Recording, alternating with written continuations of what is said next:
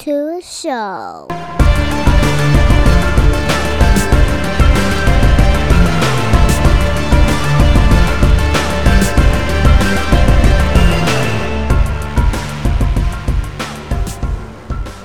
What's up, everybody? It's Dante. We're doing another episode here of Off the Mats Podcast. And this week's episode is a fun, special episode for me because I'm having a returning guest on, our good friend Johan out in Sweden.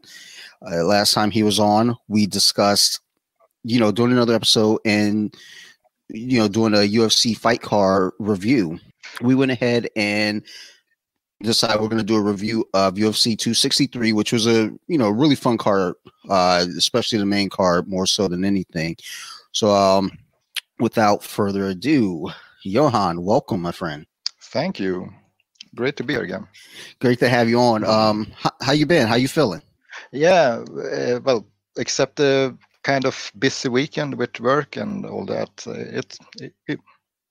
it's been fine. The summer is here. So yeah, Swedish summer is nice. Except today, it has been raining, so I don't know, but it doesn't matter. I slept to around 12 this noon because I worked night, so I'm fine. Good. Actually, whenever you put up posts of you guys grappling outside, this Swedish summers look beautiful. Compared to here, it's gross, sweaty, humid, sticky, yuck. Yeah, well, I was visiting Indiana and the Midwest, and that summer is kind of the same as here. So on the good days, it's really nice. On the bad days, it's really, really bad. So we get on-off, I would say. And we don't go out and train when it's raining either, so you only get to see the good parts. Well, sometimes that's all that counts. I mean, I'm in Maryland, so yeah, it doesn't even in Maryland. It might be you'll wake up in the morning and it's 30 degrees, then by noon it's 70 degrees, then by 4 o'clock it's 90 degrees, and then by 8 o'clock it's a thunderstorm. So we never know what we're going to get. Yeah, it's sounds exciting, at least. I mean, in a way. Definitely keeps us on our toes. Yeah. With the UFC fight card for UFC 263, I know we discussed coming back together and just kind of doing a review and just, kind of discussing each fight one by one going down the line. More so the main card, just because with the prelims, we got a whole bunch involved. I think you said like in total about 12 fights. Yeah, and I would say it wasn't that exciting, and the names were, well, some kind of famous names, but otherwise, yeah, low tier fighters. So, but yeah, I was watching now by the prelim cards and all decisions. So. When I was watching it yesterday, it was like I don't know even what to say about the fights because they were kind of melts in together, everything. Well, I think sometimes I don't know. I'm weird about decisions because, especially if I pay, for the main card and it's all decisions, and I say to myself, "Well, I got my money's worth. I got to watch them all." But yeah. For excitement's sake, you want to see a submission, you want to see a knockout, like watching Ashley Yoder, all her fights go to decisions, but at least like with her decisions, it's action packed nonstop from beginning to end. So there's that. Yeah, good fights is good fights. I mean, you don't want to see a knockout in 3 seconds either, because I mean, we get our cards here for free, but you pay for them in like 3 seconds. It's bad. So yeah. I mean, for a fight party, when you have guests over, people who don't normally watch fights, that's what they want to see because they're not paying anywhere. They're like, oh, we want to see a flash knockout or we want to see an arm break, and it's like, man, I don't want to see none of that. No. Yes. All right, so let's go ahead. Take a look at the main card here. So we have Paul Craig versus Jamal Hill, and What'd you think about that fight there? I mean, the first rounder. It ended in the first round. So Yeah, I actually thought Jamal Hill would have better chance than he had, and I think the betting odds were against Craig too, if I at least the Swedish ones. But yeah, as a jiu-jitsu fighter, I'm happy. yeah, well, yeah, But I think it's one of the few times you see someone pull guard and yeah. actually succeed with it. Was like once Paul Craig got a hold of that arm, like it was like a crazy animal on a piece of meat. He he had that arm and was not letting go of that arm. So. Yeah, and I'm kind of surprised that he could keep the arm, because I mean, you know how hard it is to grapple no gi and keep control of someone. But at the same time, it was in the beginning of the fight, so I suspected they were both dry and they could just latch on and keep the arm.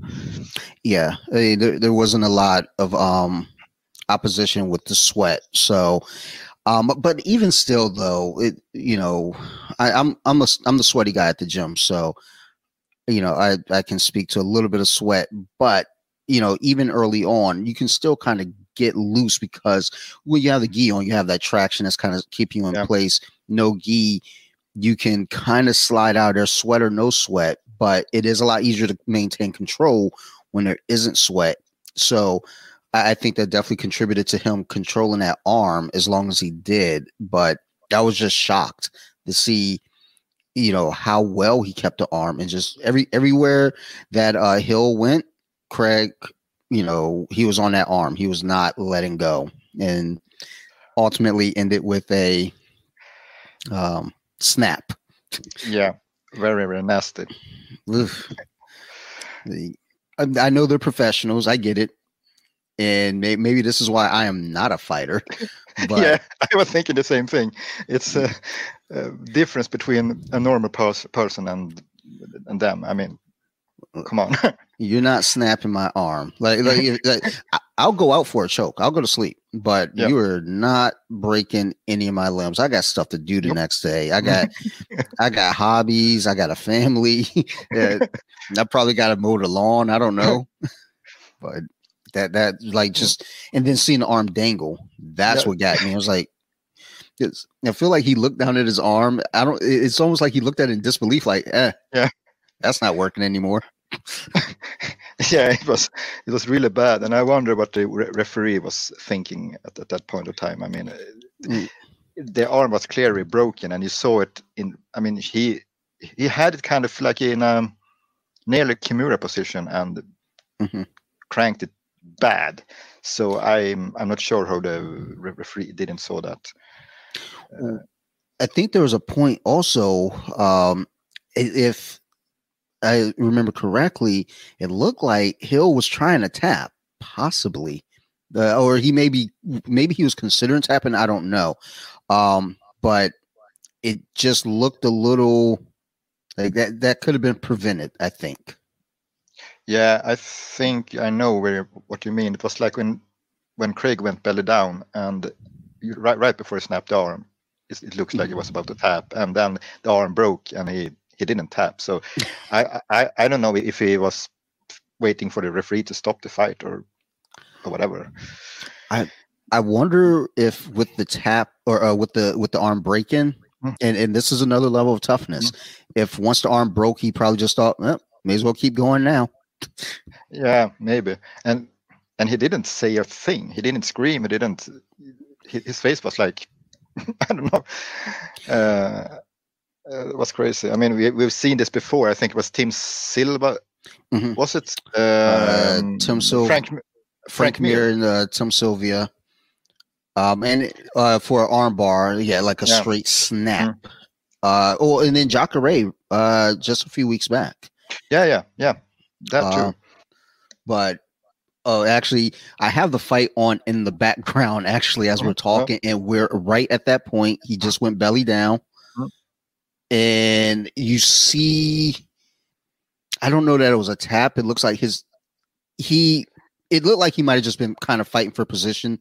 I thought it was a tap, like just kind of the arm flailing. I thought it was a tap, maybe not, but he was fighting. He's Yeah, in the triangle and he's sitting there punching him back like, nah, man, I'm getting out of this. But it's just that was an interesting fight. And yeah, I thought Hill, going into this, I liked his chances of winning this fight, but fate had other plans by snapping that arm. But yeah. he's tough, like you said. No screaming, no noise, no nothing. I screamed. Mm. Yeah, me. Well, I was at work, so I couldn't scream, but was like, okay, this is nasty. Oh my god, it looked, oh wow, and I'm looking at him right now. He's just sitting there and he's just looking at his arm, like he is extremely calm. That's Yeah, psychopath level right there. yeah. He was like sitting there and looking at it in disbelief or something. I don't know. And Maybe. I yeah, mean, yeah, but a good win for Craig, and I yeah, think that type of jiu-jitsu when he's in light heavyweight that can make him go far. yeah. uh I think that's something that is kind of missing in those higher weight classes. Is you get grappling more so, just kind of brute like aggression, but you don't really get a whole lot of technique and um like, if they get their back, they'll go for the rear naked choke, but you Yeah, don't really see a whole lot like triangles, arm bars, omoplatas, things like that, with the heavier weights at least. So him at light heavyweight, first off, pulling guard, wild, um, yeah, and then actually sticking with his jiu-jitsu. That's good for him. Um, I'm curious to see, what his next fight's going to be, and see him move up the ranks. I think I think he's got a good shot as long as he can keep that game versatile. I think he's got a yeah, good shot at moving up quite a bit. yeah. And I think if he starts to work on takedowns too and can get on top, I think it can be really, really dangerous. So, Yep. and as you say, I think at that weight class, light heavyweight, heavyweight, it's seldom you see submissions from bottom, or Hmm. when you see grappling, it's often from the top, Yeah. never from the bottom. Yeah. That is true. Which, I mean, again, if he could, work out takedowns, and even just not even so much takedowns, but even getting it to the ground, one way or the other. I Yeah, just think pulling guard in an MMA fight is extremely risky and questionable. But yeah. Few guys can pull it off, but and, I mean, you have guys like Ryan Hall, for yeah, example. right. Uh, but he's Verdum. yeah, we do, but they're ridiculous. So Hmm. kind of 1 in 100, so or 2 in 100. Yeah, yeah. So, but yeah, Uh, I'm looking forward to see more of this guy.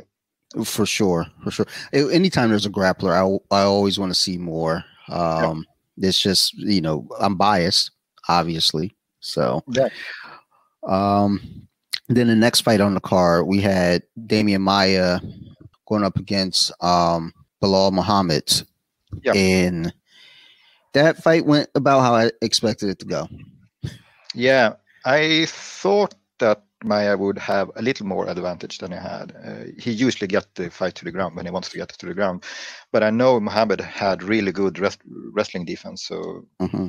I suspected it would go to decision, but I also thought that Damian Maya would at least get him down a few more times. So with Damian Maya, like I think at this point too for him, and I know he's a professional athlete, so leaps and bounds ahead of me. He and I are the same age, Yeah, and I know for me trying to get that takedown on anyone, it's taxing. It takes a lot, and if you don't get it that first time, you just burned a lot of energy. You're going for it yeah, that second time, and you burn a lot more, and you could see it with him each time he shot for the single leg. yeah, and it gets discouraging too. I mean, if you Hmm. can't get the takedown, you stop believing in yourself, and but you see, he's still going for it in the third round. So Yeah, yeah, yeah, and with Damian Maya, one thing that I did admire about early on his career when he was fighting at middleweight, with Anderson Silva, Chael Sonnen, and Nate Marquardt, all those fights that he had, he was strictly jiu-jitsu, Yeah, just uh, yeah. nothing but. He said in an interview, I think, that he didn't even want to beat on the guy. I think he said something about he wanted to prove that you can win in UFC without hitting your opponent. Yeah, He changed that for just a few few yeah. fights down the line, but yeah, it was Well, I like that in his. he went, and worked on his striking and tried to really even out his game though. Obviously with striking it's going to take a lot of time to really hone that striking, Yeah, but I think a lot of his striking, much like Ben Askren and a lot of grapplers, they just use the striking to set up their takedowns. Verdum actually improved his striking and kind of started really relying on his striking in his yeah, matches. yeah. I think the new people that started to watch MMA just for a few years ago saw Verdum as a striker, not a Mhm. BJJ guy. But I mean, if you followed him from Pride, he was from the beginning. His striking was awful. So Yeah, uh, which is good because he knew that though. He yeah, understood and he went back, retooled it, and came back out. And I think to his detriment though, with him losing his title to Stipe, part of that was him chasing Stipe down, trying to strike with him, and yeah, Stipe caught him. So his striking definitely improved to help him, but I think it also was what cost him his title yeah. with Stipe. I think he went and trained with Crew Cop there for a while. Yes. He he taught him BJJ, and Crew Cop taught him striking, and I see that combination was really good for them both. So. Oh yeah, for sure. Yeah, I checked him out just now, and I saw he only been finished by strikes 3 times in his career. That's just wild to think because his career is it's not like his career is short. No, He's been at it for a while. So, um, but with back to Damian Meyer though, my question becomes at this point for him, he's 43, and at this point, I think most fighters kind of have a beat on his game, knowing yeah, like keep him up and you can win. Like, where do you think he goes from here? I think he hinted about retirement really before. I think he said he had a few fight left, but I know he has been saying that he wants to go back and compete in grappling. So I think this might be his final fight. I think it was his final fight on the UFC contract too. So Hmm.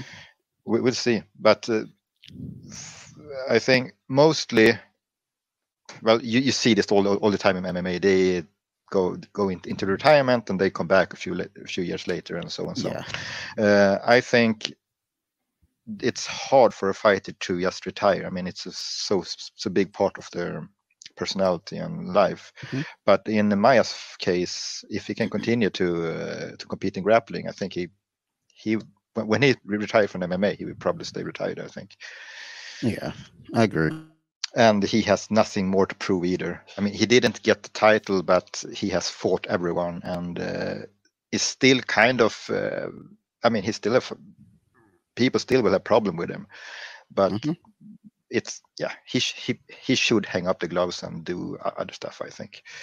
Yeah. Uh, I mean, as a fan of his, I would like to honestly see him just retire from MMA because he's done all that he can do. Yeah, he didn't get the title. He's fought for it twice at middle and welterweight. yeah. Um, I mean, and he's not getting any younger, so No. it's just roll out. He had a fun career. Beat some really good fighters in there. And in his losses, especially early on, it's not like he had cheap losses either. Nate No, Marquardt, and even with Nate Marquardt's knockout of him, that was a weird one to me because he went in for what I believe he maybe was going for a flying knee. He jumped. oh, yeah, Nate hit him and he dropped, and the ref called the fight. And it's like, I don't know. He might have. I mean, maybe the refs, looked at his eyes like, oh, those things are glossed over. He's done, maybe, but he, didn't look like he was out. So no, that's was wild.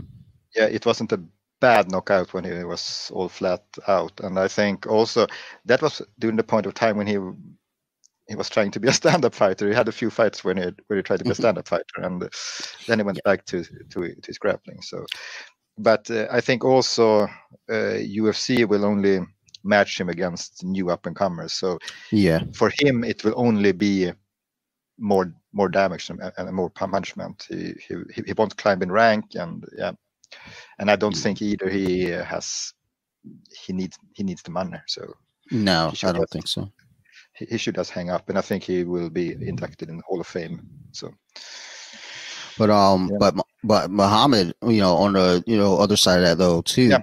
young up and coming fighter. I mean, he looked good. Yeah, He definitely had a smart game, understood what to do. His striking didn't look at all bad, and his takedown defense, against Damian Maia of all people, held very strong. So, another fighter on this card that has a bright future. And he asked for Maya, I think too. He wanted to test himself against a good grappler. So, I mean, he's on his way upward. So, I think he has the tools to cause a lot of problems for the rest of the welterweight division. Yeah, and I think that division the welterweight division is a good, strong division, but it'd be nice to see some of those newer guys start moving up and becoming a problem for the top five. Yeah, they are in the need of a few more. Have a few more fighters which can compete on the higher level there. Well, they have fighters that can compete on the higher level, but the division have been kind of slow for a while now. Yeah, so it's needed. Well, I mean, we're getting a lot of kind of rotate and repeat fights. I mean, right now you had Usman defend against Jorge Masvidal. Again, Kobe wants to get another shot at him. And it's just like, again, the musical chairs are the same few guys. I mean, it's like, it's good. Let's get these younger guys up that ladder. And since we're talking about the welterweight division and the contenders, right into the next fight, Leon Edwards looked pretty good. Looks really good, and I was kind of surprised with his wrestling. I mean, I know he's a pretty good grappler, but I mean, going up against Nate Diaz and out wrestle him and out grapple him. Yeah, he had his back. Was it 2 times during the fight? Yeah, I mean, I think in the first round he securely had his back too. Just like, so I text my buddy and it was like, he's not really huge into MMA, but he gets a little bit of it. And I text him, I was like, yo, Leon Edwards on Nate Diaz's back right now is wild as fuck. It's blowing my mind, the fact that he has his back and it's not even like, it's not sloppy. It's not like, he got shook off. He got his back and then got shook off. He got the back and stayed there for a while. Yeah, and outstruck him too for most of the fight. So I don't know. Diaz said that he had problems with the motivation, but I don't know. I mean, he is what he is. I mean, the Diaz brothers, they do their thing. So.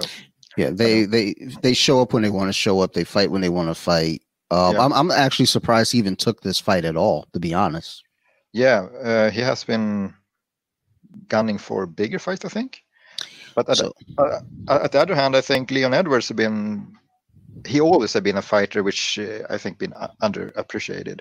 Hmm. But when they start to connecting to Hamza Shimawi, I think he got a little more leverage. So, and that's Yeah. when Nate jumped in. Well, I mean, Leon Edwards, I'm not sure. You know, a lot of weird stuff started happening with the rankings because he was ranked number 3, and you know, COVID happened, and then fights were falling apart. They were saying he wasn't taking fights, and he was saying he was being offered fights. They're offering him like lower ranked guys. He was like, "Well, no, I want to fight guys, you know, on my skill level up here in the top 5," you know, and it just got weird. But he's definitely a top fighter. I mean, especially, you know, seeing the fight against Nate, you could clearly see he belongs. Yeah, I mean, thing with going up against Nate or any of the Diaz brothers is you also can see how composed they are. If they Hmm. can stay away from getting drawn into their shenanigans in the octagon, you can see that. And Leon Edwards didn't give a fuck. He just did his thing, and that's what won him the fight too. Yeah, I mean, he came in. He said, "Look, I'm here to fight, and not here Yeah, to play games," and he did just that. Now, so I didn't realize with that fight as I was watching it, it was 5 rounds. yeah. I got surprised too. I didn't check the clock down in the corner either, so I was like, okay, 3 rounds. Okay, he won. So wait, is it 4 rounds? Oh So, yeah, so I don't know. Maybe they tested him to see if he can outlast 5 rounds too. So maybe he get the title shot next time. I don't know. We'll see. so, Or 1 or 2 fights away.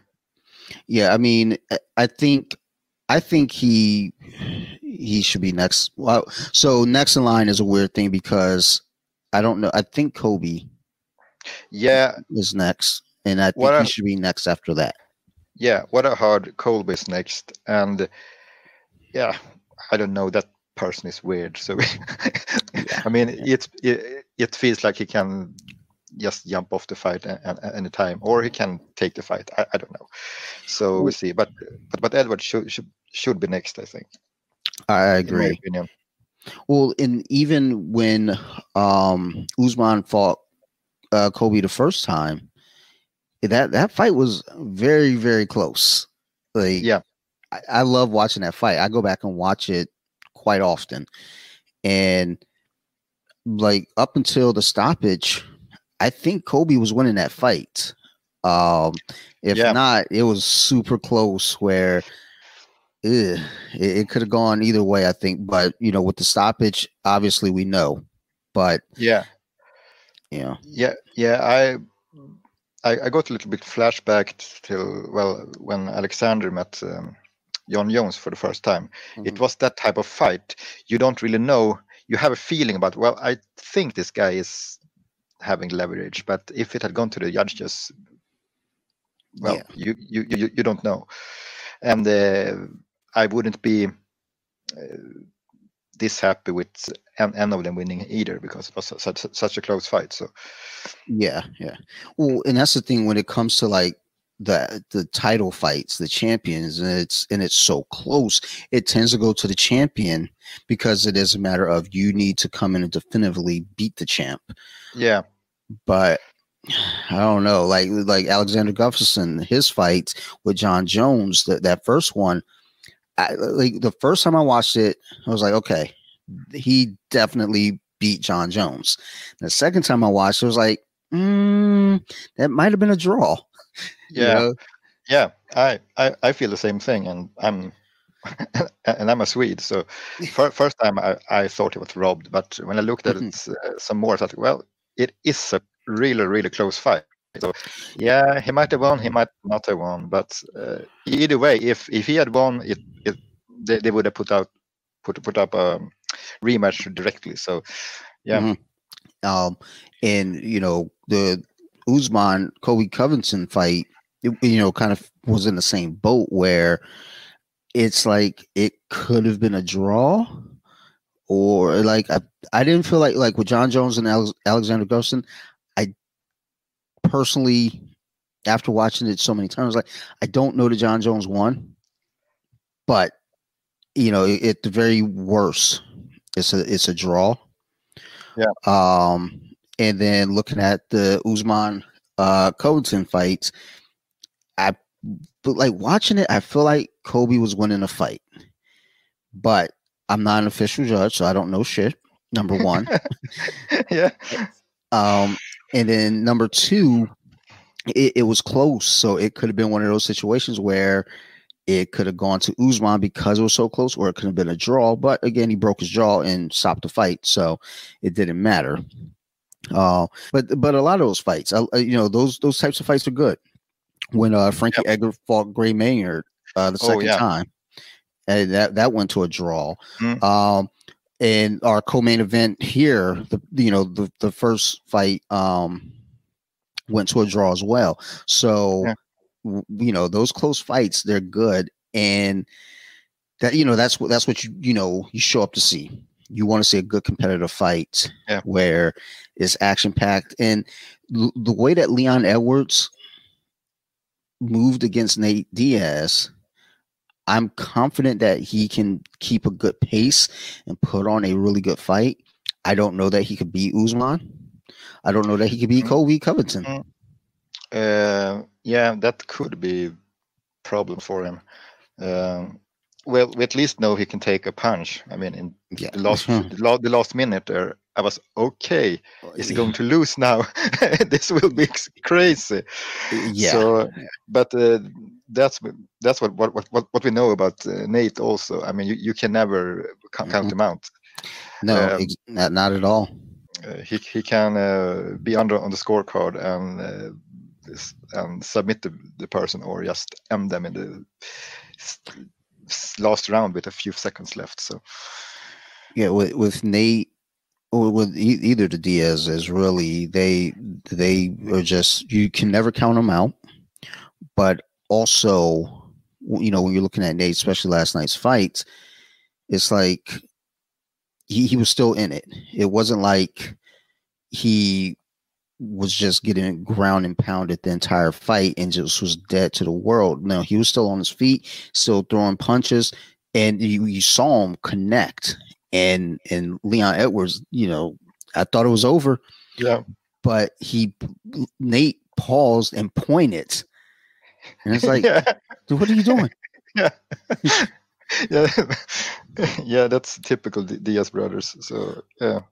It actually happened also when Cody Garbrandt fought Dominic Cruz. Yeah. And he knocked down Dominic Cruz.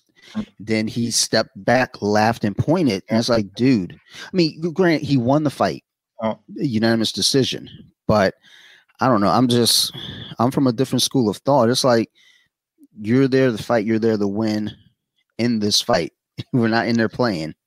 Yeah, and that fight was also, I mean, they have been going back and forth with all the shit talk and everything. I mean, it would have been better for him to just finish the fight. I mean, in that sense. So I mean, he won the decision, and it was a beatdown, but still, it would have looked better to finish him. Yeah, I think he wanted to embarrass him too, because like the team Alpha Male, they hate Dominic Cruz. Yeah, and it's like a whole team that hate one person, which is kind of funny. Yeah, it's like this one guy that this team cannot beat, and they all hate him. So it's like, when we get the opportunity, we're going to embarrass this dude. We're going to put him on blast and make sure that he knows we don't like him. It's like, no, he knows you don't like him, but I don't know. It's MMA is a wild sport in that way, though, where you have sportsmanship that is lacking, and then you have sportsmanship that is beautiful, which takes us to the co-main event for the flyweight title, where Brandon Moreno fought I can never pronounce the first name, but Figueiredo for the 125-pound title. Yeah, it was a crazy fight. I actually thought Figueiredo Figueroa Figueroa would win the fight. I'm not sure why. Really, when I look back at it, there was some weird hunch. But based Yeah. on the last fight, when I watched it again, I was like, why do I even think this? Because So the fight was a draw, and I think when I think Moreno even then had the tools to beat him, and maybe even beat him at that fight. So I don't know. no, Um, I agree. I actually thought Figueiredo was going to come into this fight and just beat the bricks off of him, but it picked right back up where the last one left off, where it was yeah, super close, back and forth. I think the first round, Brandon Moreno definitely had the edge, but it was close. yeah. I think Figueroa didn't really got his things together. He was kind of stale in a way, but it's 5 rounds. I mean, often they Mhm. just check out each other the first round or Yeah. coast a bit to see what's happened. So I didn't pay that much attention to that. But yeah, it feels from the get to go. I think Moreno had upper hand. So Yeah, I mean, his grappling, you know, was just there. yeah, Like every time they got down to the ground, if he could get it to the ground, he was on Figueredo like a wet yeah, towel.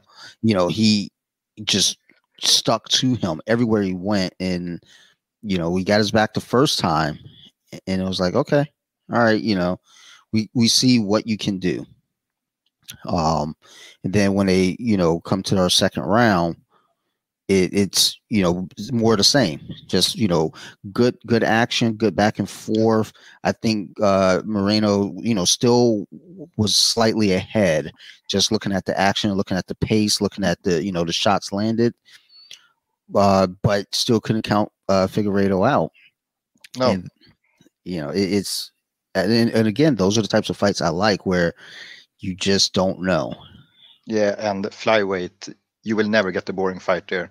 I mean, often they want well you want to see the biggest knockout in that division, but damn, Yeah. they come to fight, and yeah, Well, and discounting Henry Cejudo, you know, it yeah, seems like most of the guys in that division, and Henry Cejudo, I mean, obviously he's playing a character too, because yeah, he's a nice guy, from what I've seen, but it's like, on camera, it's this character that he's playing, and everyone else, on camera, they're themselves. They're nice guys, Joseph Benavidez, Brandon Moreno, mhm, Figueiredo, Dillashaw, all of them, nice guys. And, then you got Henry Cejudo, just being a character,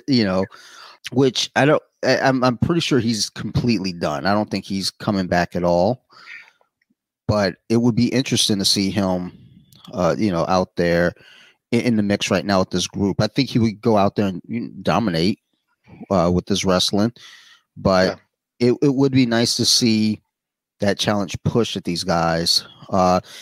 And with Brandon Moreno, what's really just exceptional about this win for him is just, again, his yeah, story. the story. It's just like he, gets cut by the UFC, goes to the LFA, wins a couple fights there, gets the title, comes back to the UFC, goes on like a little short win streak, Mm, and pushes the champ, who at the time, Figueiredo looked unstoppable, and he pushes yeah, him to a draw, and come back to this next fight. And he's such a sweetheart, and that's the thing yeah, that's so scary. It's like he's so sweet. He's always smiling, yeah, and then he gets in there. He's a killer.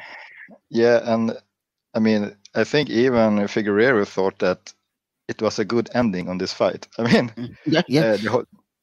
The whole thing with the story, the first Mexican champion, and everything. Hmm. It felt like, yeah, this was the best way to lose.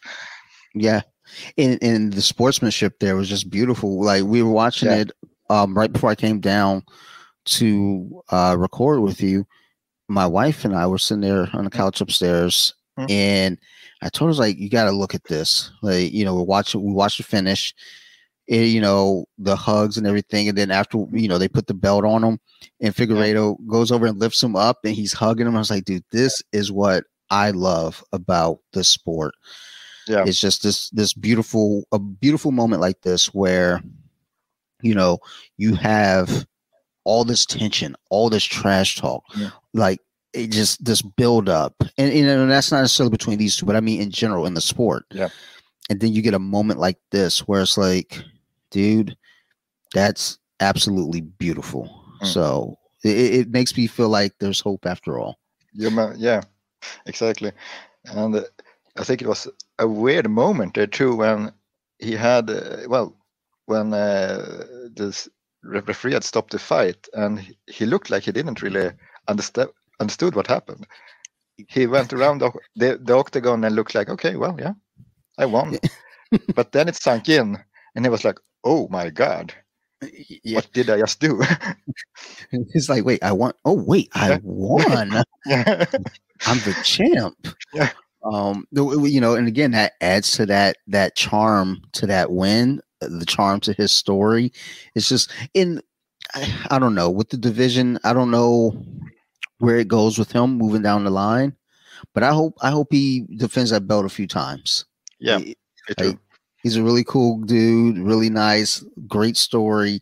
So it'd be nice to see him go out there defend that belt, a couple times, and see where it goes from there. I need to actually take a look at the flyweight rankings because I don't even know who's in line for what.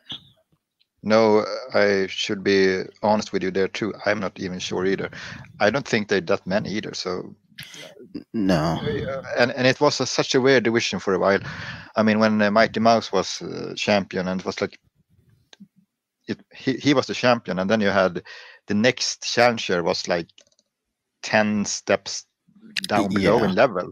It was like, I mean, his fight was fighting children or something. It was really, really strange.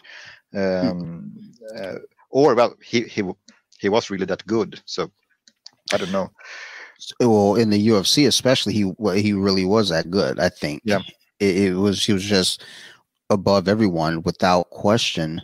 I mean, he went over to one and took his first loss over there, which I don't like the way that people are kind of treating that because he got, knees to a ground opponent. They're legal over there.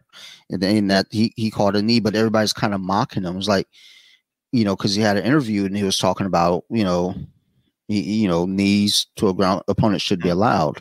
And then that's how he lost. And I was like, haha, that's what you get. It's like, well, I mean, no, it's part of the game. I mean, he knows it. He even said it. I think that those shots should be allowed. And he lost by it. He wasn't crying about it. He wasn't complaining. So, no. And I think with one, too, I think you often discredit that organization. But when you think about the divisions and the weight classes there, most Asian people are in that weight class. So how many good fighters are there over there, which you never have seen a blink of. Yeah. So I don't know. I think for him it was a good thing to move over there. I mean, he will get a good challenge. Yeah. As we saw, got his third loss. Third. He went up. He went up a weight class and lost 2. I mean, I think was it against Dominic Cruz? So yes, So when he lost to Dominic Cruz, they didn't have the 125 division yet. Yeah, so exactly. He was fighting at 135, and that's he was undersized. Yeah, he didn't move up. He didn't have a lower weight class to compete. Yeah, that was the problem. Yeah, once they made the 125, he was able to shine. I mean, they brought in Ian McCall to go into that division because at the time when they did the 125 division, the flyweights, in the MMA rankings period, I think Ian McCall was kind of considered the top 125 at the time. And then you had Benavidez, you had I can't remember, there's one more, and then Mighty Mouse. And it was really a thought, okay, this is what that division is going to look like. It's going to be these four rotating. And was it Wilson Reyes? Or did he come in later? I think he came later, I want to say. Whoever the fourth one was, I feel like it was an American. Probably someone from that other organization they bought up. But they weren't many in the weight class. No, not at all.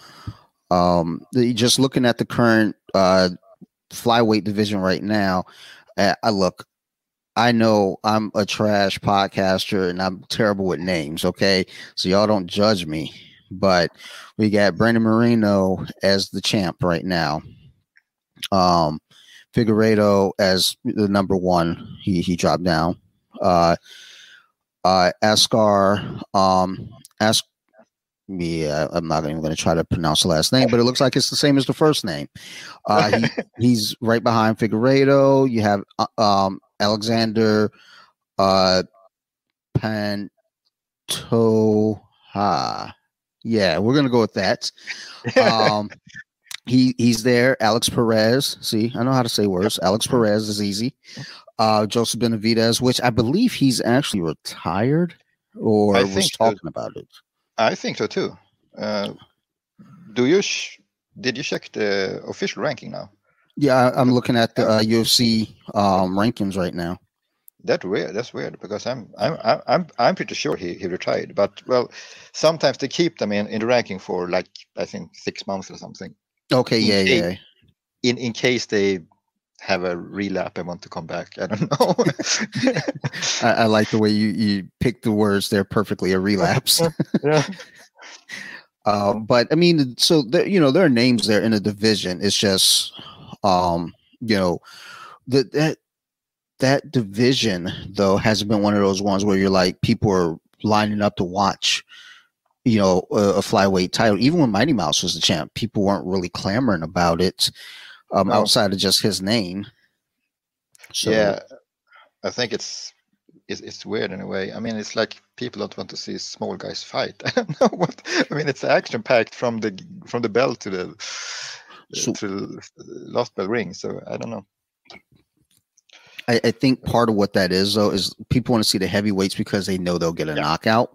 But there's a better chance though that you're going to get two heavy guys leaning on each other for 3 to 5 rounds, depending, and huffing and puffing. So, I used to joke with my friend that in a heavyweight fight, if you don't get a knockout or something happen in the first round, it will go to decision. So, so if you're gonna bet on a heavyweight fight and they don't really have knockout power, bet that it will go over 2 rounds and you will win money. It's easy.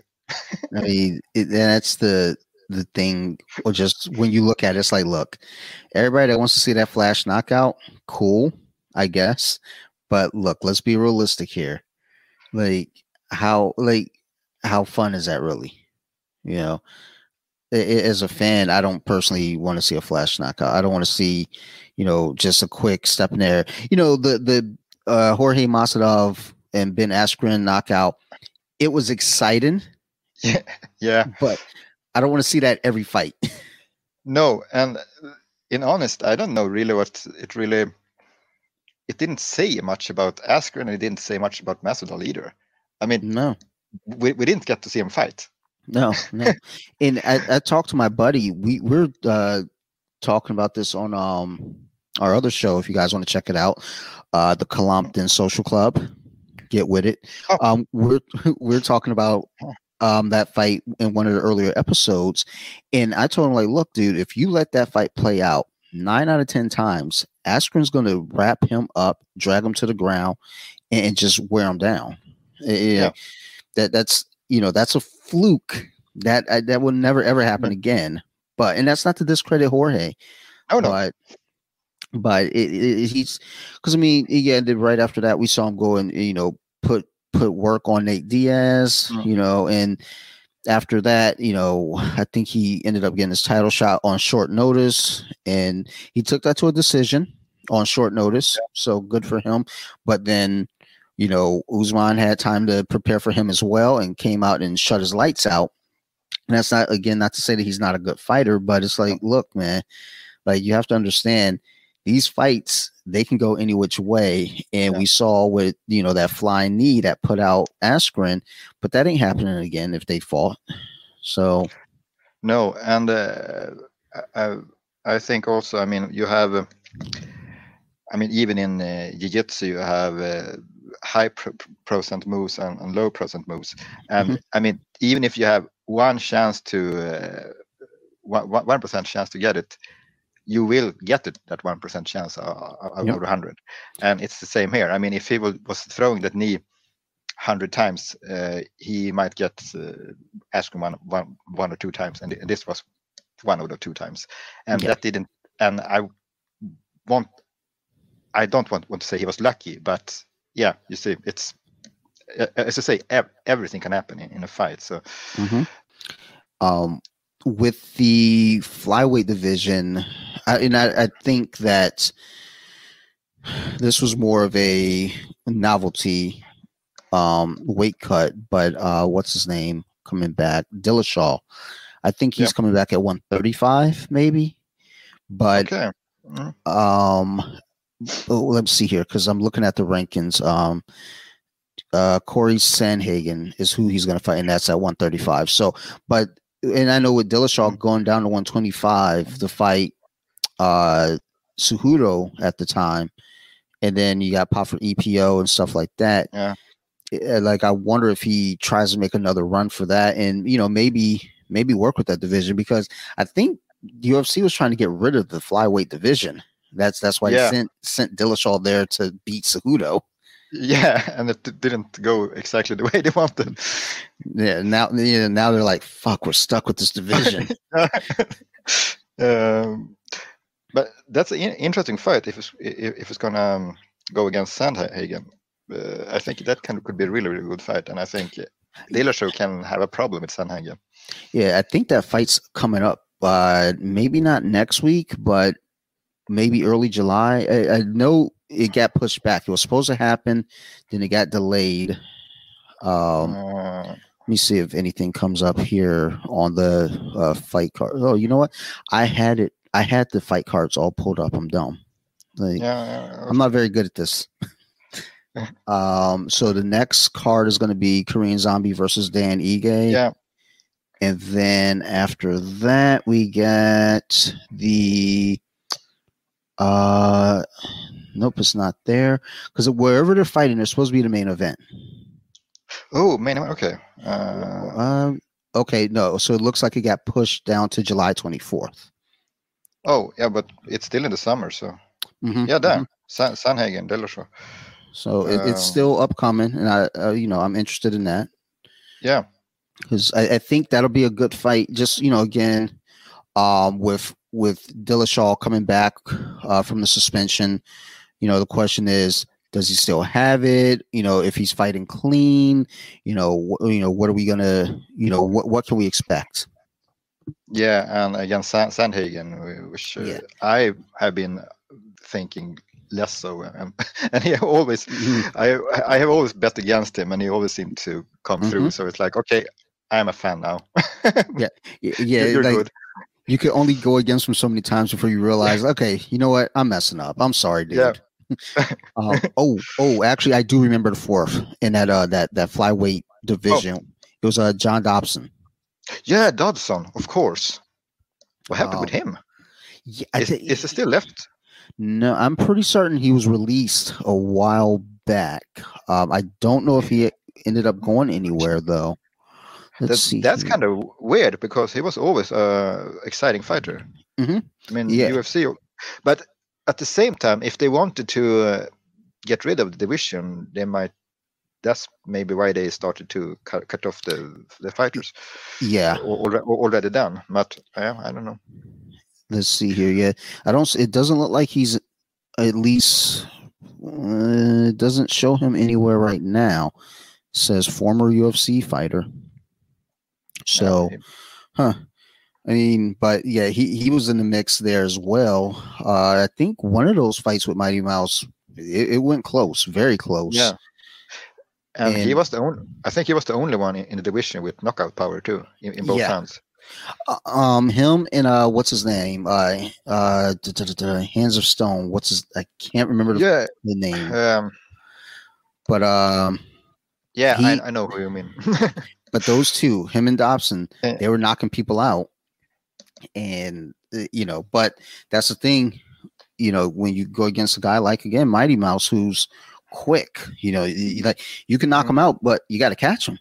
yeah, But either way, I think the flyweight division can be a fun division, and if anything, I mean, with all the events that we have every weekend, all the titles that we have. Honestly, it wouldn't be bad to use that flyweight and even bantamweight titles as something to put on those ESPN cards from time to time. Put those titles on the line there. It's just years ago, I said to my wife, I love MMA, and more so UFC because that was the big show in town. But I love MMA, and I remember telling her one day, I was like, my saddest day will be when this becomes mainstream. And it was still on Spike TV, and it was maybe a year before the Fox deal. So the Fox deal happens, and it's not too bad. So I was like, okay, I'm okay with this. It's not hateful. When that ESPN deal hit, my heart sunk because when you saw the lineup that they were going to have a fight every fucking weekend, it was like, no, like you're going to oversaturate. You're going to people. The fights won't matter anymore. No. Well, not to the viewers. It'll matter to the fighters, obviously, but it'll be so many fighters, so many fights, and also not to be a dick. Well, I'm going to be a dick, but this is my sport, so I don't want to talk to Larry at work who fucking plays tennis and says, "Hey man, did you see the Street Jesus fight?" Like, and I'm gonna turn around and be like, "Who? Street Jesus? Yeah, me, Jorge Masvidal? Yeah, like say his fucking name then." Like you're like, oh, like you hear Connor's doing this? I don't give a fuck about Connor. Like you hear Connor like ain't sniffing a title anytime soon. Like get the fuck out of here. Yeah, I know what you mean, and I mean before too. I think it was even I don't know, before UFC 100 when Pride was still around. You had one UFC card in the month and one Pride card, and that was enough. And you really could be looking forward to the cards. Now it's like, okay, which card do we have this week? It used to be special to get it used to mean something, where we get a pay-per-view, you get a title fight on the card, and now we're at a point where, and I know, there's the argument to have more weight divisions, which would then give you more champions. I don't think I'm completely against that, but it's also slippery. It's a slippery slope. Yeah. Because then you start having people making, super fights, moving up, to become champ, and, moving down to become champ. And it gets weird because, again, you want it to mean something, you want the champs to, back when it was just 55, 70, 85, 205 in the heavyweight. And it's like, okay. And that's not to discredit and take away from the smaller weight classes. No, but it's like when you had those divisions, it's like this is a show in town. And if there's a fight, you're fighting to get up to that. Now it's almost like you have guys on the card like Damian Maia, where it's like, they're not going to get to a title. They're just on the card. Yeah, for entertainment, but it's like they're just on the card. And it's like the goal should be, I guess as an organization, your goal is to entertain and make money. But, as fighters, your goal is to make that climb. And I guess you would have a fighter like Damian Maia who still thinks I'm in this. Like, I can still make a run. Cowboy, he's another example. Yeah. And it's like, like, okay, well, like, you're still holding these guys in there when, like, it used to be, if you're in the UFC, you're climbing to get to that belt. And it wasn't about, they also at the time probably only had 100 fighters in the company, whereas Yeah. now I think they have like 500 or close to. Yeah. For a while there, I could at least mention half of the fighters. I mean, just look at us now. We need to look up names and everything and look up the ranking. I mean, I had all that in my head for a while, but now it's like it's crazy. Yeah. So yeah, I don't know. Some part of me wanted it to go mainstream, but when it did, it's like, okay, did I really want this? Yeah. And you saw also that when that happened, when a card, well, when a fight got cancelled or a main event, the whole card falls apart because you don't have other fighters or fights in that card which could replace the main event, instead of having 3 or 4 big fights each card. So if one would be cancelled, it wouldn't be a big deal because we would just push up the co-main and we'll be fine. Well, and I remember, what was it, UFC 103 maybe. It was supposed to be, I can't even remember who it was supposed to be, but it ended up being Rashad versus Tito Ortiz. And it was like, okay, well, I guess. And this was when I was really, like, I was into UFC, but I was still really a casual that knew a little bit more than the average. But I remember in my head, like, well, that's not even a title fight. Can we have a pay-per-view without a title fight? Yeah. I don't want to watch this. Yeah, it was kind of weird when you say it. I mean, often the main event was a title fight or something big. No, and now it's like, okay, we will be happy if we have a title fight. Well, at least now I had 2 title fights on this card, so we should be happy. But still. So, and I think that's part of their plan, though, too, is with all these titles, and that's where it can become fun with having more weight divisions, more champions. Yeah. So you can have a card with 2 or 3 title fights, and if one falls apart, you still got others to fall on. And yeah, I do like that ideal. I mean, I think, like I said, I'm just in that mindset of, like, when my Facebook history comes up, most of my Facebook history are posts made by me talking about UFC cards, and there are no comments on there but me. And it's me saying, yo, did y'all see that triangle? Or did y'all see that knockout? Or, oh shit, we got a new champ, or this or that. And no comments. I might get 1 or 2 likes. Now, I go on Facebook, and besides politics, I see people talking about the ESPN card, and it's like, that's wild as shit. Like, it just blows my mind. And I hated it. I like the idea that this is my own little club. Like, nobody else is in this but me. That's cool. And I remember the first time I watched fights with friends who weren't like fight fans, it was on Fox or Fox Sports, and we're playing poker, and my buddy puts on the fights, and we're all kind of sitting around, and I'm like, oh shit, they're talking, but they don't really, they're just kind of clamor, making noise, and the fight gets pressed up against the cage, and one of my friends was like, that's not even real fighting, that's dumb, like square them back up in the middle, let's really see them fight. Then it goes to the ground. It's like, oh great, now they're hugging on the ground. And in my head, and I think I actually had just started training jiu-jitsu at this point, because one of the guy's girlfriend, because she eventually caught wind that I was talking to someone about the fights, I was going into great detail, and she goes, oh, do you do this? And I was like, fuck no, I'm not getting punched in the face, but I do grapple. And then that discussion kind of started up, but it was just, at that time you're looking at that, the growth of the sport and the evolution, and people being able to just watch it on Fox. and people, I guess the ideal was just put it there, and people either watch it and get hooked, or they will watch it and say fuck it. But Mm, you throw it on ESPN, and it's almost kind of like ESPN is so good at marketing and yeah. in advertising, and now everyone, everyone's watching UFC. Bellator is on Showtime. One is on TNT. So we got MMA on Mhm. major networks out Yeah. here.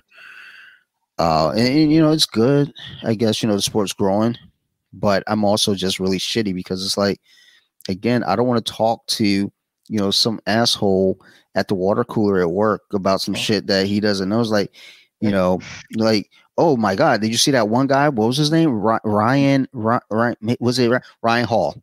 Yeah, he spun on his back and then he grabbed the guy's leg. It's like, yeah, he did an Imanari roll and then he heel hooked the dude. Yeah, Yeah. yeah, it's fucking fabulous. You Yeah. know, I don't want to Yeah. have those talks. I want to have those talks with you because Yeah. you know.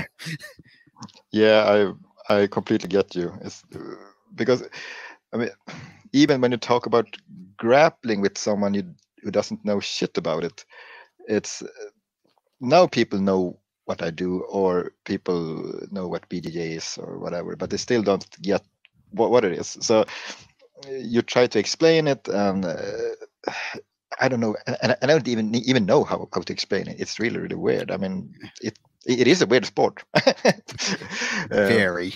yeah. I was actually talking to someone. Oh, I was paying a bill yesterday. Mm, Um, and the lady, she's talking about her kids being homeschooled, and COVID, and kids not being able to do activities. And she was talking about her daughter being in dance, but she didn't want to do it through Zoom. And I was like, yeah, when COVID hit, we had to shut down our gym, so we did martial arts through Zoom. mm, And she was like, "How'd that go?" I was like, "Well, you really need a partner for a lot of this." She's like, "Yeah, so like, so someone could hold the board so they can break them, like by kicking them." I was like, "Oh no, I do jujitsu, so he, like, and I could just see through the phone. Her mind was blown. She was uh, like, "What?" I was like, yeah. okay, never mind." Like I grapple, like I choke my friends. Yeah. Like, Yeah. it's people don't get it still. No, and it's still funny, this thing about you say you do martial art, and it's like, oh, you break boards. No, I don't. Like, They haven't done me anything. Like, I've never broken a board in my life, not like that at least. So Yeah, no, but yeah, at least something, I yeah, guess. Yeah, I don't know. It is very very bizarre, very crazy. Um, and then off to our main events. yes, Marvin Vettori and Israel Adesanya for the middleweight title. So thoughts on that one? yeah. I thought Vittoria would do better than he did, but I didn't think he would win. I mean, Adesanya is Adesanya. The big thing with this fight was Adesanya was coming from a loss, but it was a weight class above him. Still, it was a loss. So you never know how we come back from that. Still, though, I mean, he didn't have any losses in MMA, but he have losses in kickboxing. So he said he have had losses before. Yeah, But yeah, like looking at the fight, yeah, definitely, or going into it, I definitely didn't think Vittori had a shot at winning. As a matter of fact, their first fight, I don't. It was close. It was competitive. I don't really think it was a split decision. Like one judge gave that fight to Vittori, and I don't see it. But again, I'm also not a judge. I'm just a dude. I don't know shit. But from what I saw, Izzy won 2-3. yeah. 2 rounds to Uh, 3. I mean, Vettori have been talking about him on that fight and everything. So I watched it again, and I tried to see it from his perspective a little. And still, I think Adesanya won 2 or 3 rounds. So yeah, And going into this fight, just you're dealing with two fighters now who have evolved. They've grown, yeah, for sure, since that encounter before. But Israel is just he's on a different plane of fight. Even when he moved up to 205, fighting Jan Blachowicz, that fight wasn't like, yes, he lost, but it wasn't like he got destroyed. He looked very good, very fast. His strike was very crisp. Mm. So it's not like he went up and like got blown out the water and people were just like, oh, look at that. Stay down there at 185, dummy.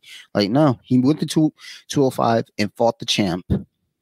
And, he was giving a run for his money until Jan was like, fuck this.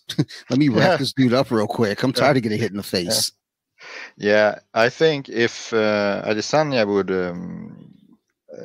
just go up a weight class and just stay there, starting not from the bottom, but get a few fights in and get accustomed with the weight class, I think he can do very well. Now he was going up, trying to get the title, and he knew he was going down to the middleweight again. So, I mean, if you do a permanent move, you have more time to build up your body for it. So I think he can do better than. Because he was still fast, and he would be really, really fast in a weight class above him. Well, I didn't like Jan won the title, and the first thing they do for him is give him a title fight against the middleweight champ. It's like, let him fight someone in his division. Yeah. And this is what you talked about earlier too. I mean, this thing with people moving up in weight classes to get become double champs and whatever. I mean, soon you don't even know which fighter which has belt in which weight class. It's getting really, really weird. It's especially with the UFC though, that 185 to 205 gap is kind of weird. If they had a 195 in there, it feels more fleshed out. But it moving from 185 to 205 to try to take that title without properly doing it, I don't know, there's just something funky about it. And yes, we've seen Anderson Silva move up when he fought Forrest Griffin, and I can't remember the other gentleman's name that he knocked out. Sandman was his nickname, at least.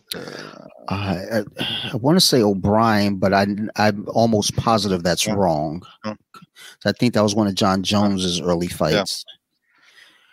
But either way, when Anderson moved up and had his fights at 205, it wasn't, it wasn't anything.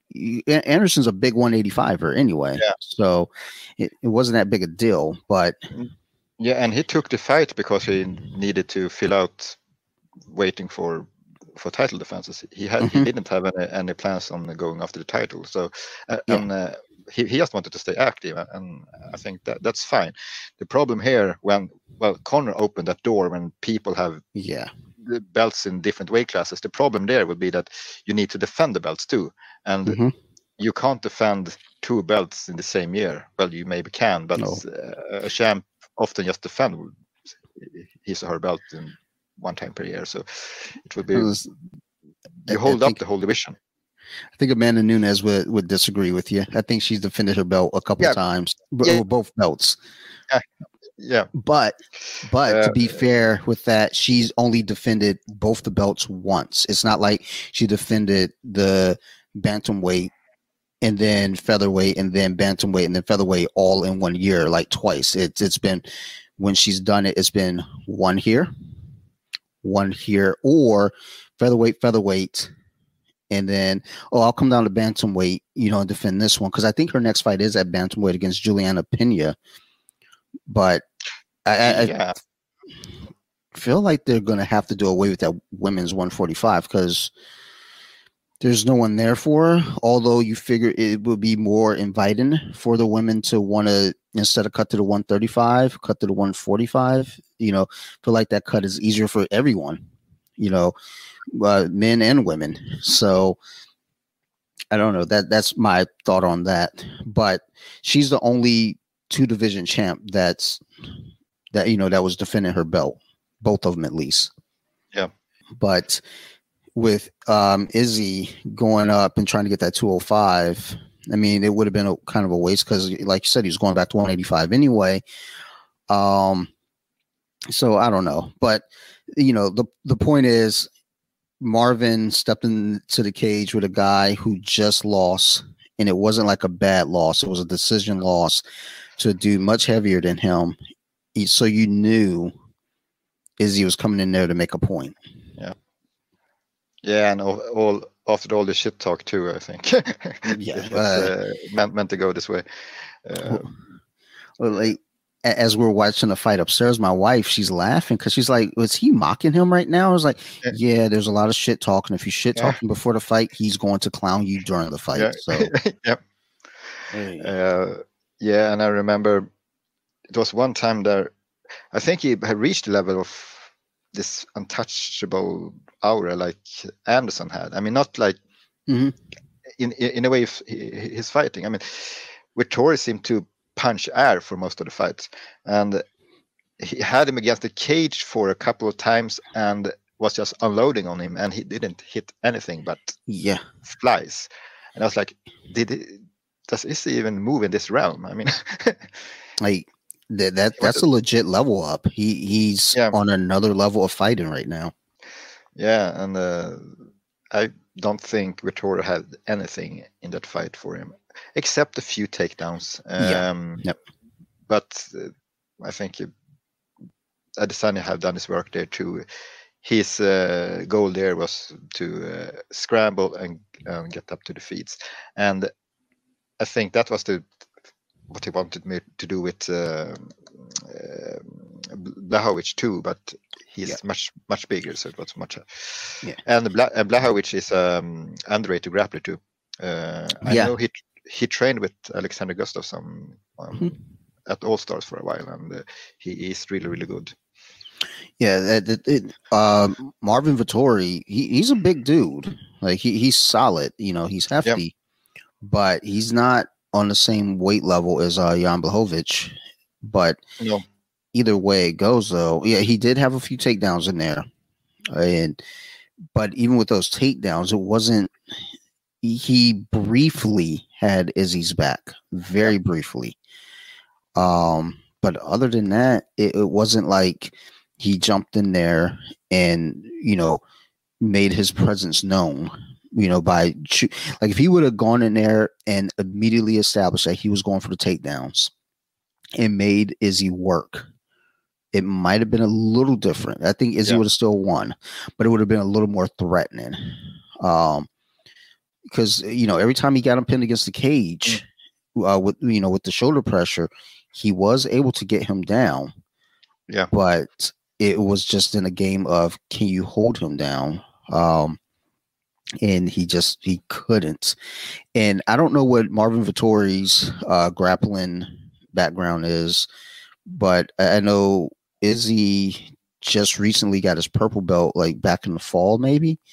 yeah, So you know at least that level there, and again, the MMA is a little different, but still, grappling is grappling all the same. yeah.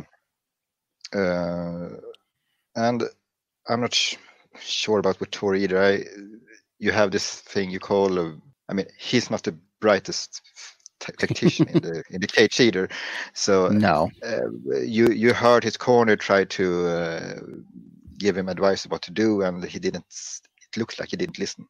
So because it yeah, did the same thing the whole fight, try to much like punching air and try to get the takedown every now and then, but it didn't change up anything. So I don't know if a fight's emotional, maybe. I mean, Well, I yeah, think it has the nickname Angry too, so so it um, might be that. yeah. It seemed like he was just basically fighting off emotion, and the thing is, too, mental fatigue becomes a thing. Like Yeah, that's a real big issue. So I feel like that could have played into it, but in all reality, he's just not anywhere close to Israel's level. no, So it's like we know how that goes. You're not like good for you getting in there and fighting, but you're you're not as fast. And if you're going to take him to the ground, you need to really establish yourself down there on the ground. yeah, I think to win over Adesanya, you need a really, really good wrestler. I think it's exactly the same thing as with Anderson Silva. When he was in his prime, the only time he was close to losing was when Shale could hold him down for nearly Mhm. 5 rounds. But that's purely based wrestling from a guy who been doing it all his life. Yeah. And you can't expose yourself because you will get strangled or whatever. So I think that's the only thing you can, because I'm not sure. I don't think there is a striker on this planet right now on Israel's level. No, I like nothing comes to mind as far as like anyone that could strike with him. Like I don't think anyone can. Um, just looking here at Marvin Vittori's martial arts background, he does have some jiu-jitsu and wrestling. Training with Mark Munoz earlier in his career, it looks like, but it doesn't show like a belt rank or anything here. So I'm not. I don't think he has necessarily the most refined of grappling, No. but he's in it though. It's like he has enough grappling for at least MMA. Yeah, and he was touted to have good takedowns. Yeah, So I don't, but that's the thing too. It was two different kind of levels in yeah, this fight. So the strange thing I think was that Vittori thought he won, and that's what, like, you're delusional right now. You can't say you won this fight. You can say yeah, maybe won 2 rounds, maybe, but you can't say you won this fight. I mean, even his corner was saying to him, "You're losing the rounds. You need to do something." So yeah. I don't know, but I think part of that though too is just kind of the idea of like believe it, believe it, believe it, yeah, believe it, believe it, and it'll come true. And it's like, well, no, you need to actually still win the fight for it to be true. yeah, and I mean, if you need to accept the loss to become better. So I don't know if he will continue to on this path now and say he won the fight. I mean, he will never reach the top. I think he's mentally dwarfed by it. Yeah, and honestly, that division right now, it's like with him, he had a win streak, he was doing well. Yeah, It's like should the fight have gone to him? I think Whitaker was supposed to get the fight next, yeah. but They want to do it in I think Australia or is it yeah, New Zealand? New uh, Zealand maybe. Auckland. Yeah, So that I think Izzy still wins that fight, but I think it can still be a very good and interesting fight all the yeah. same. So, but right now in that division, I don't think anyone can keep pace with them. So No, it is almost kind of like Anderson Silva 2.0. yeah. It's the same weight class too. Yeah, that's what's Yeah, creepy yeah, because he had to go through Anderson, to become the next Anderson. yeah, Um, yeah. but Uriah Hall though, hopefully this guy could string together some wins because that could be a fun fight. Yeah, I feel sorry for that guy because he seems so very, very nice, Mm-hmm. and I think it's too nice, actually. Yeah. And that's his problem. I think it's sad too that he don't want to hurt people. So No. maybe Yeah. he's probably in the wrong business. Still, though, he's really, really good, and have his striking is on point when he Yeah. wants to. Yeah. So as you, I hope he can string together a few wins and get some mental edge, and because I want him to succeed. Yeah. When he was on the Ultimate Fighter, his first fight, he threw that spinning wheel kick and knocked dude Yeah, out. Mats Like, Sella. I don't know if his first name. It was nasty. but when he threw that kick and landed it, he celebrated. And then when he turned and saw the damage, you could see the Yeah, look on his face like, oh no, oh, I hurt him. Um, and yeah, yeah, definitely the wrong business for him. but the same thing now with Weidman, Yeah. Oh my God. and he felt bad for the guy, and I mean, I I, I would too. Still, um, this is part of the game. Yeah. Uh, you're in it, but that wheel kick in Ultimate Fighter was a season 7. Uh, Um, it was. I thought it was because 10 was the heavyweights. yeah, I think it was uh, after. It was after that. I want to say, yeah. but It was the same season. We had a guy from my city in the show, Tor Trueng. let me see here. Uriah Hall. There you go. Look at that. My phone listens.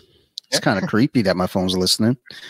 But it was 2013. It doesn't say the season number, but it was John Jones and Chael Sonnen as the and yeah, coaches.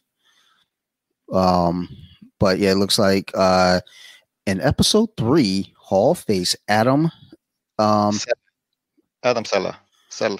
from Team Jones with just 10 seconds left in the first round. Hall unleashed a devastating spinning hook Yeah. kick and had knocked him unconscious.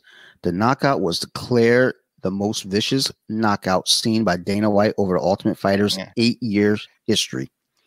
Yeah, it was vicious. Like when he spun and the way that his body just like dropped, I was like, oh God.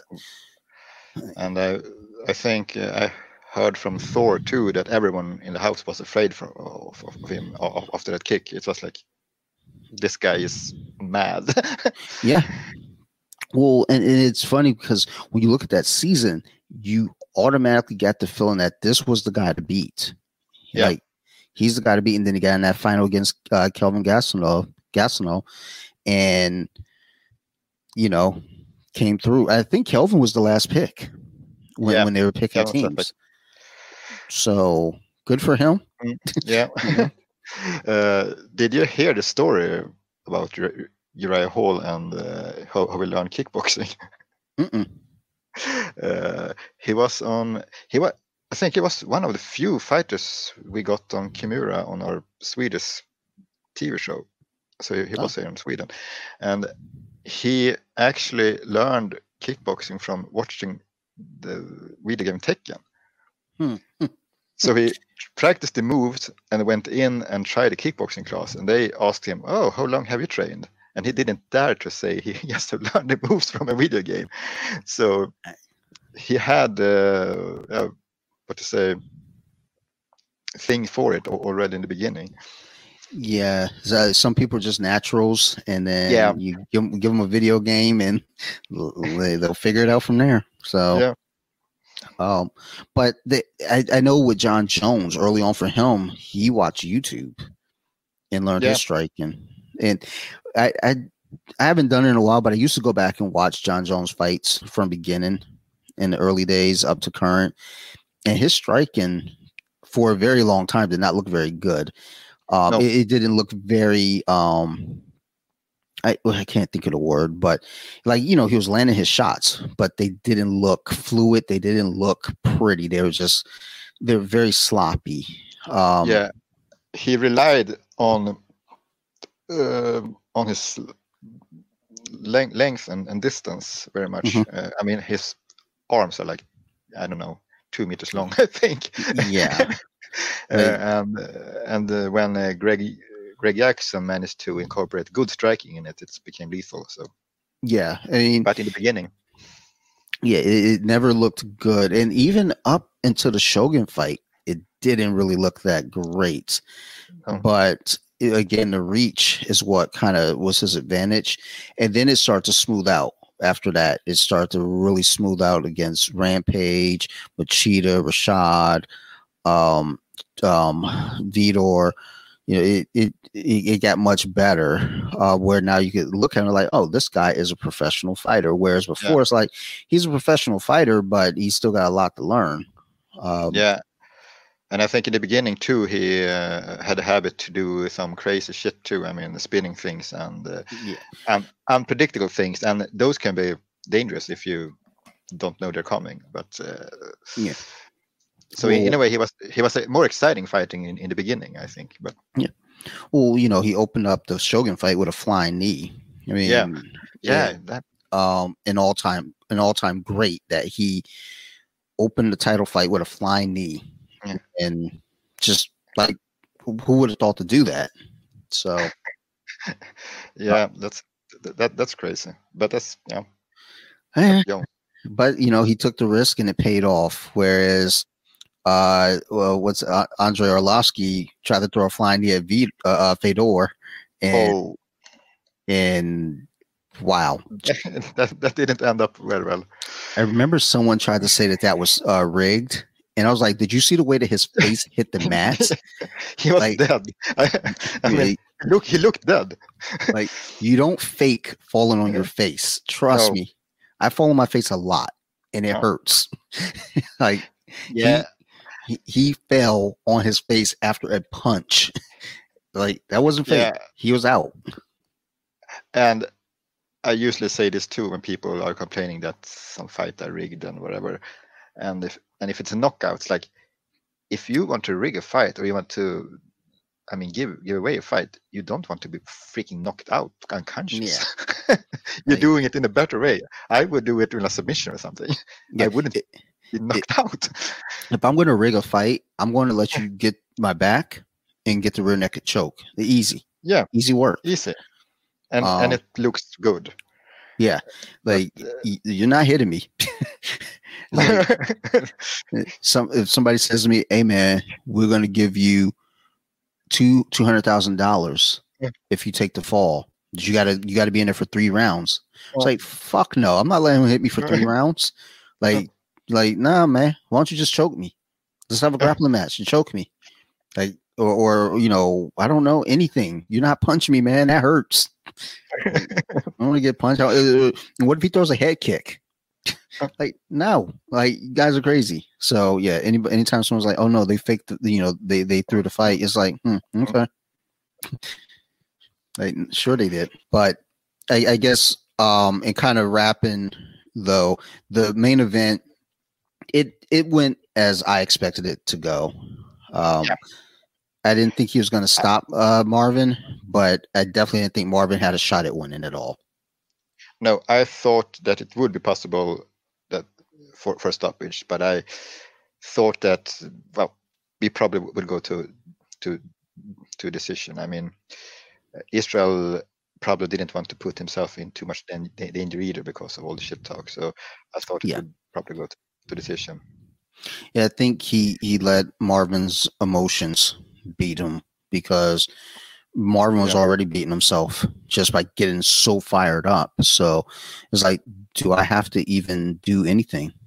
Like this guy's already beating himself. So I just got to show up, dodge a few punches, and those leg kicks that he was throwing. I mean, they weren't devastating, but they were definitely keeping him, keeping Marvin kind of at bay, making him understand, yeah, don't try to get cute because I'm gonna chop you down. Yeah. And I mean, if you go 2 or 3 rounds, you can probably withstand leg kicks, but 5 rounds, well, I can't take leg kicks for 3 leg kicks. It's like hurts like shit. But I mean, after three rounds, taking those kicks, the leg will be dead. You can't stand on it. I don't do striking at all, period. And the little bit of striking that I have done, like, I don't want to get kicked in the leg, man. Like, no, not even once. Like when I was hoping with the kids Muay Thai, and coach would have me hold the kick shield and he would kick it. Even through the kick shield, I'm sitting there, I got to be stone faced, I can't like break or anything. So he kicks and, my face crunches up, but I'm like, okay, another one. He'll do it again. I'm like, and inside I'm just like, man, this, like, I'm a jiu-jitsu coach. What am I doing here? Like, why is he kicking me? What did I go wrong in life where now I'm getting kicked in the leg? We're training to prevent this. Yeah, like my job, like my training was to avoid anything like this. And here I am holding the kick shield and getting kicked in my leg thinking, man, where did I go wrong? So, But yeah, those kicks, they look good. You know, they're keeping them in place. And, you know, at the end of the day, Marvin, he just didn't have enough to do anything. And I don't know where he goes from here, but I think it's safe to say, unless he puts together a fucking 7-fight win streak in dominating fashion, I don't think he's seeing that rematch. You know, unless Izzy moves up and the title gets vacated, then, you know, he'll have a shot at getting in there again. But not as long as Izzy's champ. No, I think he can be around. I mean, top 10, maybe top 5, and probably stay there for quite a while and be competitive. But I'm not. I don't see him as champion material. It would be fun to have an Italian champion, but yeah, it would have been cool too to have an Italian champion and a Mexican champion on the same card, which took the belts. Yeah, I was just about to say that. It would have been cool to see, you know, the first Italian-born champ and the first Mexican-born champ on the same card. That would have been cool. Yeah. So, well, on talk about champions, how many American champions do we have left? I mean, we have African, we have Africa's got Africa's got all the champs right now. It's like, damn, man, relax. Give us some of the champs back. Yeah. Let me see here. I actually had the champions pulled up. Let me pull them back up and get a closer look at this. All right, so let's go down the list of champs. We're going to go by weight for males. Flyweight, Brandon Moreno, Mexican. Bantamweight, Aljamain Sterling, questionable, but okay. Okay, he has the belt for now. Okay. American though, so yay USA. Featherweight, Alexander Volkanovski, from New Zealand. Lightweight, Charles. Go ahead. Yeah, he's from New Zealand. Yeah, but still his roots in Russia or someplace else. I like looking at the name. I would say yes. Yeah. Okay. Lightweight, we got Charles Oliveira, Brazil. Then we get to welterweight with Kamaru Usman. That's Nigerian. Then Israel Adesanya. He's from New Zealand, but I think his roots are Nigerian as well. At least some place nearby. I mean, they talk about it a lot. I mean, yeah. And we will get to him soon. Light heavyweight, Jan Blachowicz, and he's from Poland. Yep. Heavyweight, Francis Ngannou. He is from Cameroon. Is he Cameroon? Yeah, he's from Cameroon. Yeah. And then we get to the women. Women's strawweight, Rose Namajunas, USA. Oh yeah, USA. Yeah, there was that's true. So really, looking at the list, we only got 2 American champs. Because then flyweight is Valentina Shevchenko, who actually just did a seminar at our gym 3 weeks ago. She's cool. What's that? Scary. She seemed cool, scary but cool. Yeah. No, she's a terrifying looking woman. Like, she's beautiful, but like terrifying in that sense of like she has guns tattooed on her. I don't want to piss her off. I was saying to my wife just now with dinner, it's like, I'm not sure if this woman is, I mean, she looks like a spy or like, I don't know, a real life Black Widow or something. I mean, she doesn't live anywhere. I think it's a pilot license, and she do guns for living and fighting for living, and I don't know. Yeah, I mean, terrifying. If they had a real life Avengers team, she's definitely going to be on it. Yeah. Then Amanda Nunes rounds out the women's champions with bantam and featherweights, and I would love to see a third fight between her and Valentina. Yeah, Like, I think that would be a really good one. because Amanda won one of those for sure. I can't remember which one, but that I think it was the first one that was really close. I think, but one I feel like Amanda definitely won. And then the other one, I don't know. It was so close. That's like that's like that could have gone either way. But I would love to see that fight one more time. Yeah, and I think it will go down the line too. I mean, Mm-hmm. it's kind of stale there too with competitors at upper level. Yeah. I was looking now too. The Swedish girl on the early prelim, which I Yeah. Yeah. watched, Penny Kiansad. She was actually on the 9th season of Ultimate Fighter, I think. Hmm.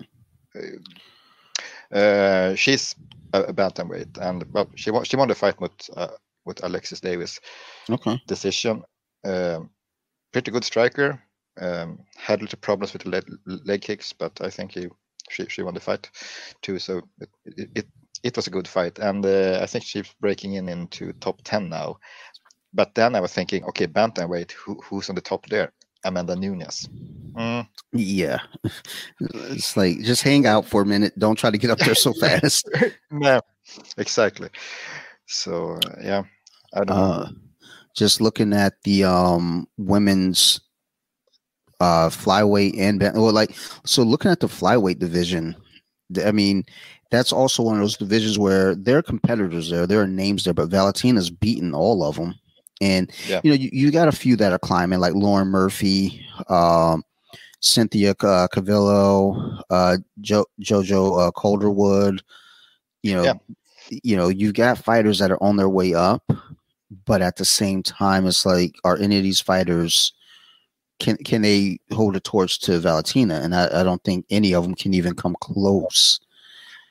Like, I think they need new fighters in the divisions too, because I mean Calderwood, she's good, but I mean she's been doing it for a very long time. I mean I don't think she has many years left in fighting either. Depending on, but I mean when it comes to women too, they often want to have a family, and that will stop up the whole career or whatever. Yeah. So. Yep. Looking at strawweight, I mean, you got Rose at the top. You got Weili Zhang, Joanna, which Joanna's another weird one too, because I don't know that she fits anywhere right now for titles, because she lost to Valentina. She's lost to Rose twice. It's almost kind of like you're holding on to her, but for what? Yeah, I was thinking she's in a kind of the same spot as Rich Franklin was for a while.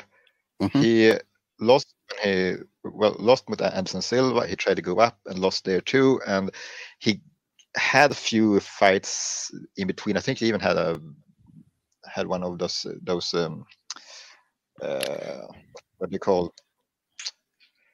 Oh well, in between weight class fights.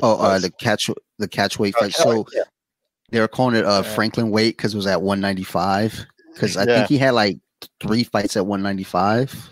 Yeah, and he did pretty well there. But I think he said himself that I don't know if I ever can take a title in either weight class, and that's when he retired too. Yeah, I think he's in ONE FC now, as CEO. Yeah, he's one of the higher ups at ONE. Yeah. Looking at the rest of the strawweights, you got Carla Esparza, which could be an interesting fight with Rose, because Rose and Carla fought in that Ultimate Fighter finale, and Carla like put it on her. So that could be a fun rematch. You got Mackenzie Dern moving up. Oh yeah, she's back too after her. On talk about having children and family, but that's also crazy. She was back. It's like 3 months after. Yeah, she delivered a child. She turned around pretty quick. And Amanda Nunes' wife, same thing. She had a child as well and came back pretty quick. So that's crazy.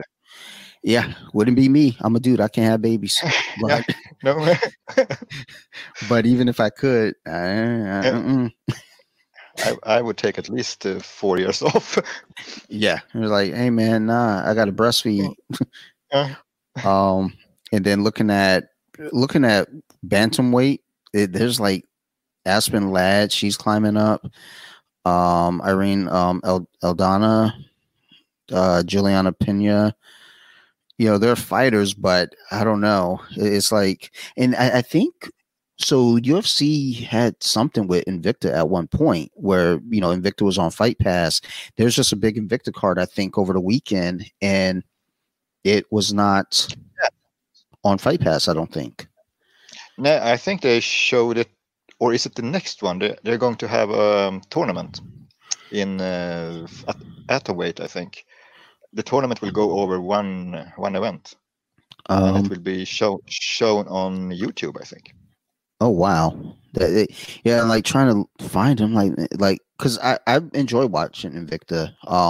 Yeah, they put on good shows. So Mhm. I so yeah, and I have been missing tournaments too. So I think I will Yeah. watch this. It will be really nice. One last fight that I want to just Yeah, touch upon before getting out of here. PFL. I watched that. When it comes on. So Thursday night they had a continuation of their tournament for this season, and they had the MMA debut of Clarissa Shields, yeah, who is just one of the all-time greats in women's boxing, and that was a very interesting fight, to say the yeah. least. I must say, yeah, I was really happy that she won because Hmm. she worked so hard for it, but she was in trouble there for 2 rounds, and I was thinking this Yeah. won't go her way, but still she managed to pull through.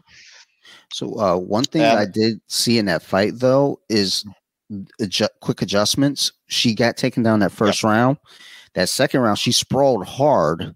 It's just that when she yeah, sprawled, she had her feet kind of her toes pushing, so that way she was able to mm, get kind of pushed over. But then in the third round, it's like each round she figured something out, yeah, um, which helped her, ultimately win. But I think her next fight, she'll come back better, hopefully. yeah. Because that I think so. grappling's going to be tough. I think if she can string along 1 or 2 wins more, I think UFC will pick her up because they need more fights they can Hmm. mark. And Yeah. on top of that, I think after all this thing with the Paul brothers and boxing shit, and I think that's really nice to Sure. see Clarissa do some good stuff. And I mean, a, a real fight without any of this, I don't know, Mm, wrestling and ethics. yeah. I'm so tired of It, shit now. yeah. It's starting to get old. It's silly, but Yeah, as my buddy Steve and I talked about on the Colompton Social Club, make sure y'all check it out. yeah, We're recording tonight, and actually everything we talked about yeah. here today, we're gonna talk about Okay. tonight, and then it comes out the day after this one comes out, which Yeah. this comes out Monday, and Mm. then that episode is gonna come out Tuesday. So don't check out that episode because it's just gonna be a repeat. Check out this one, y'all. But one thing that we talk about quite frequently on that podcast is um, the Paul brothers. They're making the point that MMA fighters aren't getting paid very well. They're not getting paid hardly anything. But here you are seeing boxers getting millions and millions. Now, my buddy, he did, kind of do some research on it and look up the graphics and numbers and everything. And the average MMA fighter does get paid more than the average boxer. Yeah. But it's a weird thing because then once you get to the top, you got boxers making millions and millions and millions, and MMA fighters maybe making a million at best. So I don't know. Yeah. Yeah. I think when you have one organization, I mean, like UFC or Pride or whatever, at least UFC seem to. There have been talk about bad fighters' pay and everything. Mostly, I think it's because the Reebok deal was a really bad deal for the Mm-hmm. fighters. I think still they need to be allowed to have their own sponsors and everything. But Yeah. beyond that, I think UFC have a well when you get a contract there, you have some kind of the the the field of payment are more leveled over everyone instead of having low pay at the bottom and millions and millions at the top. So Yeah. and at the top you get pay-per-view points and stuff like that, and I think that's Yep. okay. So Yeah, the pay scale is weird. I think ultimately, though, MMA does kind of pan out a little bit better as far as the pay goes as an overall if you get into the UFC yeah, versus boxing. Again, you got guys that are making, if they're lucky for the year, they're making 20,000. And that's after several fights. yeah. They got to have regular jobs. But I mean, Mighty Mouse, he had the request off from work to go defend his title sometimes. Yeah, So yeah, I don't and know. then we have fighters like Stipe Miocic, which still want to Yeah. have his fireman job and And fighting. So that's weird. and that's awesome. Hat off to that Yeah, guy. Um, yeah, there are fighters in the UFC that it's just like fighters that you can't hate. Stipe is one of them. So, yeah, and now Brandon Moreno, that guy, like I can't say enough good things about that dude. Just his story, and then he seems like such a sweet dude. It's like if they say, hey, you can meet any UFC fighter you want, I'm picking that dude. yeah. And Mighty Mouse is the same thing. Seems Mm-hmm. like an all-time nice guy. Absolutely. So we're gonna go ahead and wrap up here because I gotta get do more. another. Yeah, got more recording to do. Yeah. Actually, I'm recording this. Then I got to record Columpton Social Club. Yeah. Then I'm going to record another episode of Off the Mats with Zach over at Student of BJJ. Actually, no, I'm recording with him on Wednesday, but then I'm also recording tomorrow with another grappler from Instagram, Christina Calderwood. Yeah. And I think, like within the next 2 days, there's just a lot of recording going on. So, because next week here it's Father's Day, so I'm not recording next week. I'm not doing shit next week. And then in a couple weeks, we got 4th of July over here, Independence Day. So I'm not going to have people over for recording on that day either. So it's like, let me just do everything right now. I actually have an episode that's already kind of in the can waiting for next week because yours is coming out basically like as soon as we're done. Like I'm prepping it to go out because we talked about the fights. I'm not going to put this out in 3 weeks. That's dumb. No. So got a lot of stuff going on, but we'll go ahead and wrap up here. Thank you so much for doing this. You got any shout outs or plugs you want to throw out there? No, not really. Things are kind of summary here. Not doing much training, whatever. Check out my Instagram if you want to look at some technique stuff and whatever. Oh, absolutely. Well, definitely. That's always the case. I actually have people when I tell them I'm recording with you, they're like, dude, I really like that dude. I'm going to definitely listen to the episode.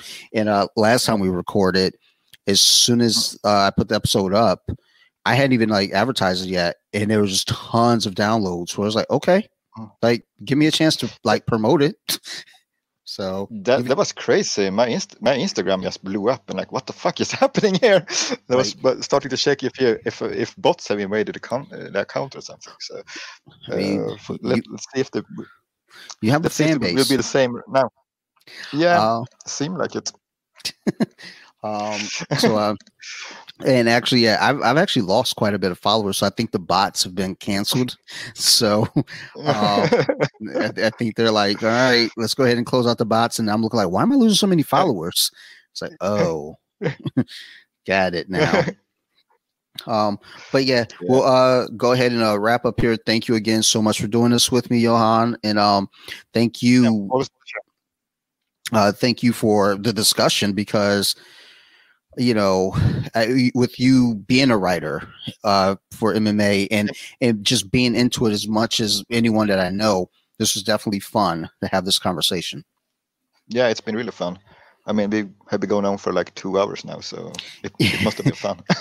Yeah, I'm sitting here looking at the time. Initially, I was like, we might cover the whole fight in 30 minutes or the whole card in 30 minutes. Oh shit! But we got it to work. But otherwise, everyone out there, thank you so much for listening. Thank you for the follows on Instagram for both bjj.wiki and Off the Mats podcast. I can't thank you all enough. I greatly appreciate it. Make sure again that you're out there checking out Johan's Instagram. That is JOHLOR80 on Instagram. And then make sure you're checking out Zach over at Student BJJ on Instagram, and also his new project that just it's been announced. Oh yeah, fully funded. So I just saw that. It's awesome.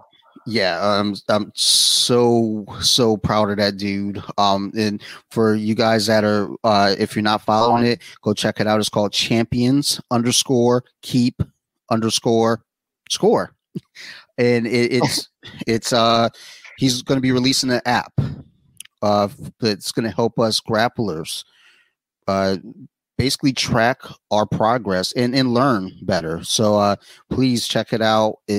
I can't wait for it. I'm excited.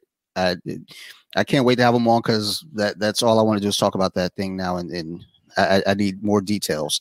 But thank you everybody for everything. You all continue to listen to this podcast, and I'm going to continue to make it. Thank you so much. I love you all, and love you. Bye.